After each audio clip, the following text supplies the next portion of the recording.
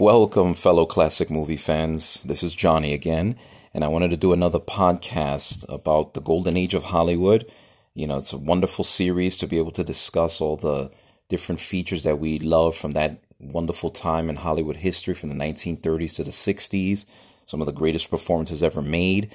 And in today's podcast, I want to discuss a little bit about one of the greatest performers of all time. In fact, the American Film Institute in 1999 recognized him as the number one greatest screen legend or greatest screen actor, and that was Humphrey Bogart. And I'm pretty sure there's going to be a lot of Bogart fans that are going to hear this podcast. And just like you guys, Humphrey Bogart's my favorite actor from Hollywood's golden age. And for those of you who don't know, who just of course know that Bogart was a big legend, you just know him pretty much from Casablanca and The African Queen and so forth. His body of work was really outstanding.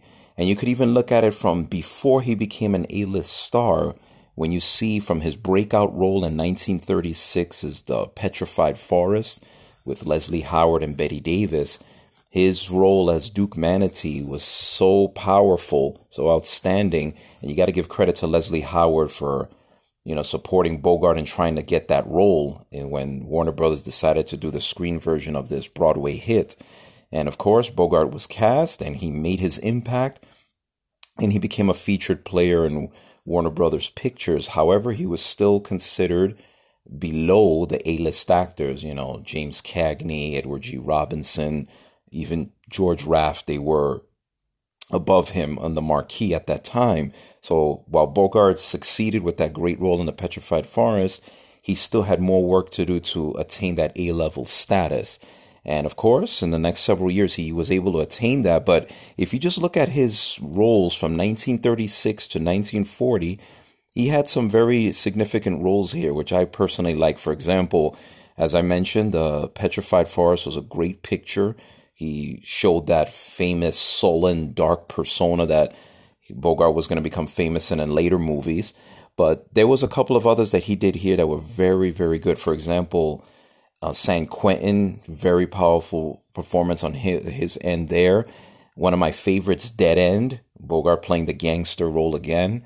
The Black Legion was very powerful performance. Bogart really showed his range and depth here in playing a man who was disillusioned with where his life was going economically, and he ended up joining the Black Legion thinking that that was going to help solve his problems. And of course he was lost politically, and he thought in his character that was going to help him find his balance or his closure in life. But of course, we saw how that movie goes. I don't want to spoil it for you, but very powerful performance. Actually will be very poignant for today with all the stuff that's going on in the world. But it's very interesting when you see his later roles. For example, in 1939, to me, I think this is one of his top four performances, even though he was not the A-list star in this movie. But the Roaring Twenties, to me, his role there, that was the Bogart that we all come to know and love. I mean, just playing that character, we saw how dark he was, with Cagney. They were in the war. For those of you who never saw the Roaring Twenties, you just see how the menacing aspect of that deviousness that he showed there. And you could just see that Bogart was an actor who you could tell he was eventually going to hit that A-list stardom.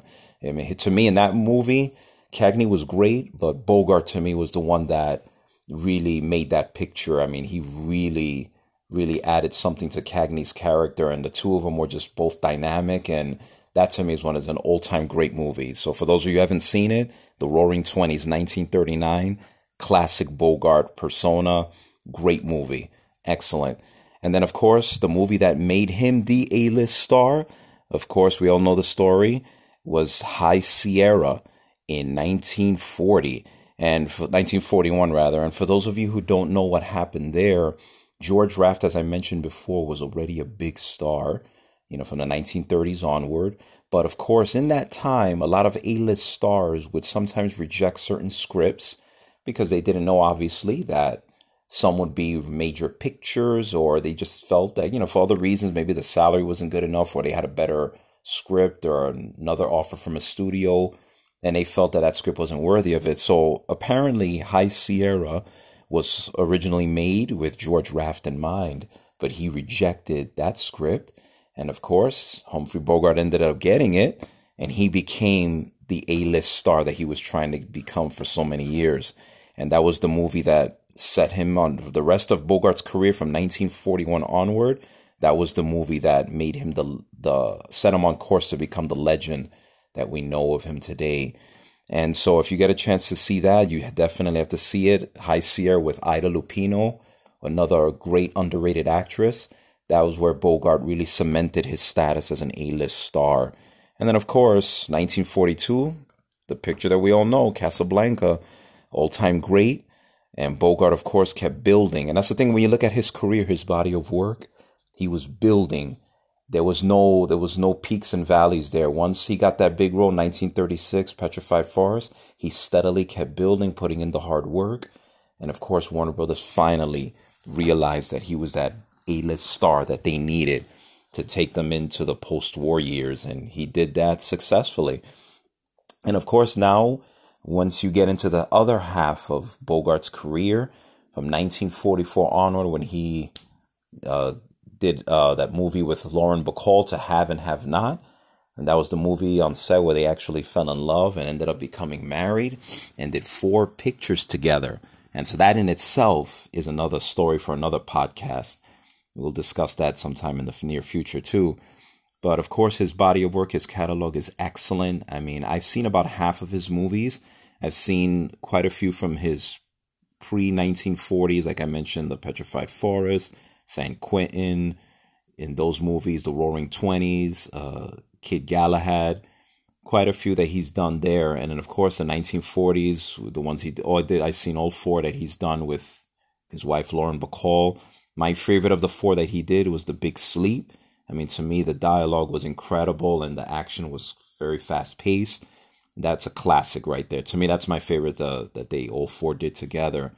But when you see Bogart, what he did, he won his first and only Academy Award in 1951 for another wonderful picture, The African Queen. And he did that one, of course, with Katharine Hepburn. And so, of course, there Bogart showed that vulnerability, and that's where, of course, his range and depth was getting better. You know, obviously, Bogart worked very hard in his craft. He didn't just settle to become just a star. He really wanted to become a great actor, and he did that. You know, when you look at some of his contemporaries from that time, some of those actors, they were content to just be a box office star. But you could see that Bogart put the work in. He picked good scripts, and he really, really wanted to work on his range and depth, and he definitely did that. And that's why he's an enduring screen legend today. So definitely, if you want to get a good view of who Bogart really was, without mentioning Casablanca, to me, the movies that you would have to see from him is, of course, those. The Treasure of the Sierra Madre in 1948, which I think to me was his best performance. I mean, of course, one of the greatest pictures ever made. But right there, I don't know how. I think to me, the Oscars, gross oversight. How he was not nominated for an Academy Award for that performance is incredible. But, you know, that's something, you know, people may have different opinions on. But if you could get a chance to see that, The Treasure of the Sierra Madre in 1948. And of course, all the 4 pictures that he did with his wife, Lauren Bacall, that's something that you definitely would find entertaining.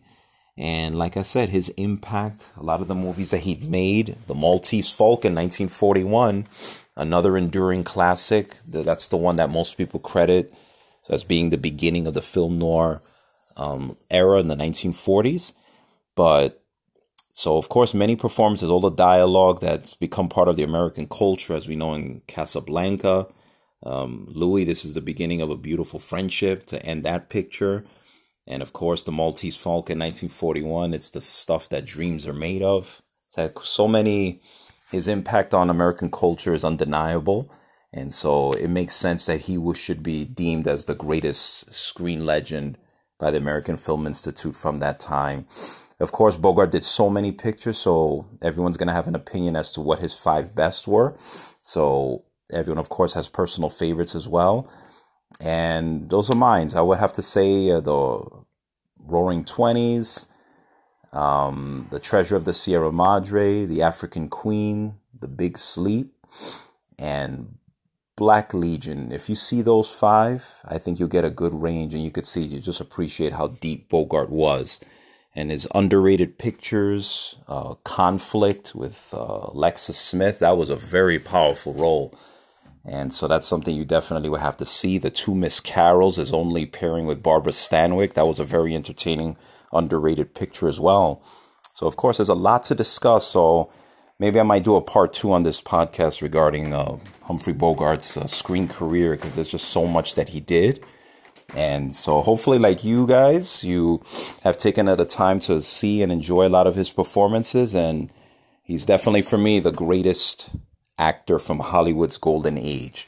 Okay, so hope you all enjoy this podcast. And like I said, hopefully join me next time as we discuss more of our favorites from Hollywood's golden age. Thank you so much.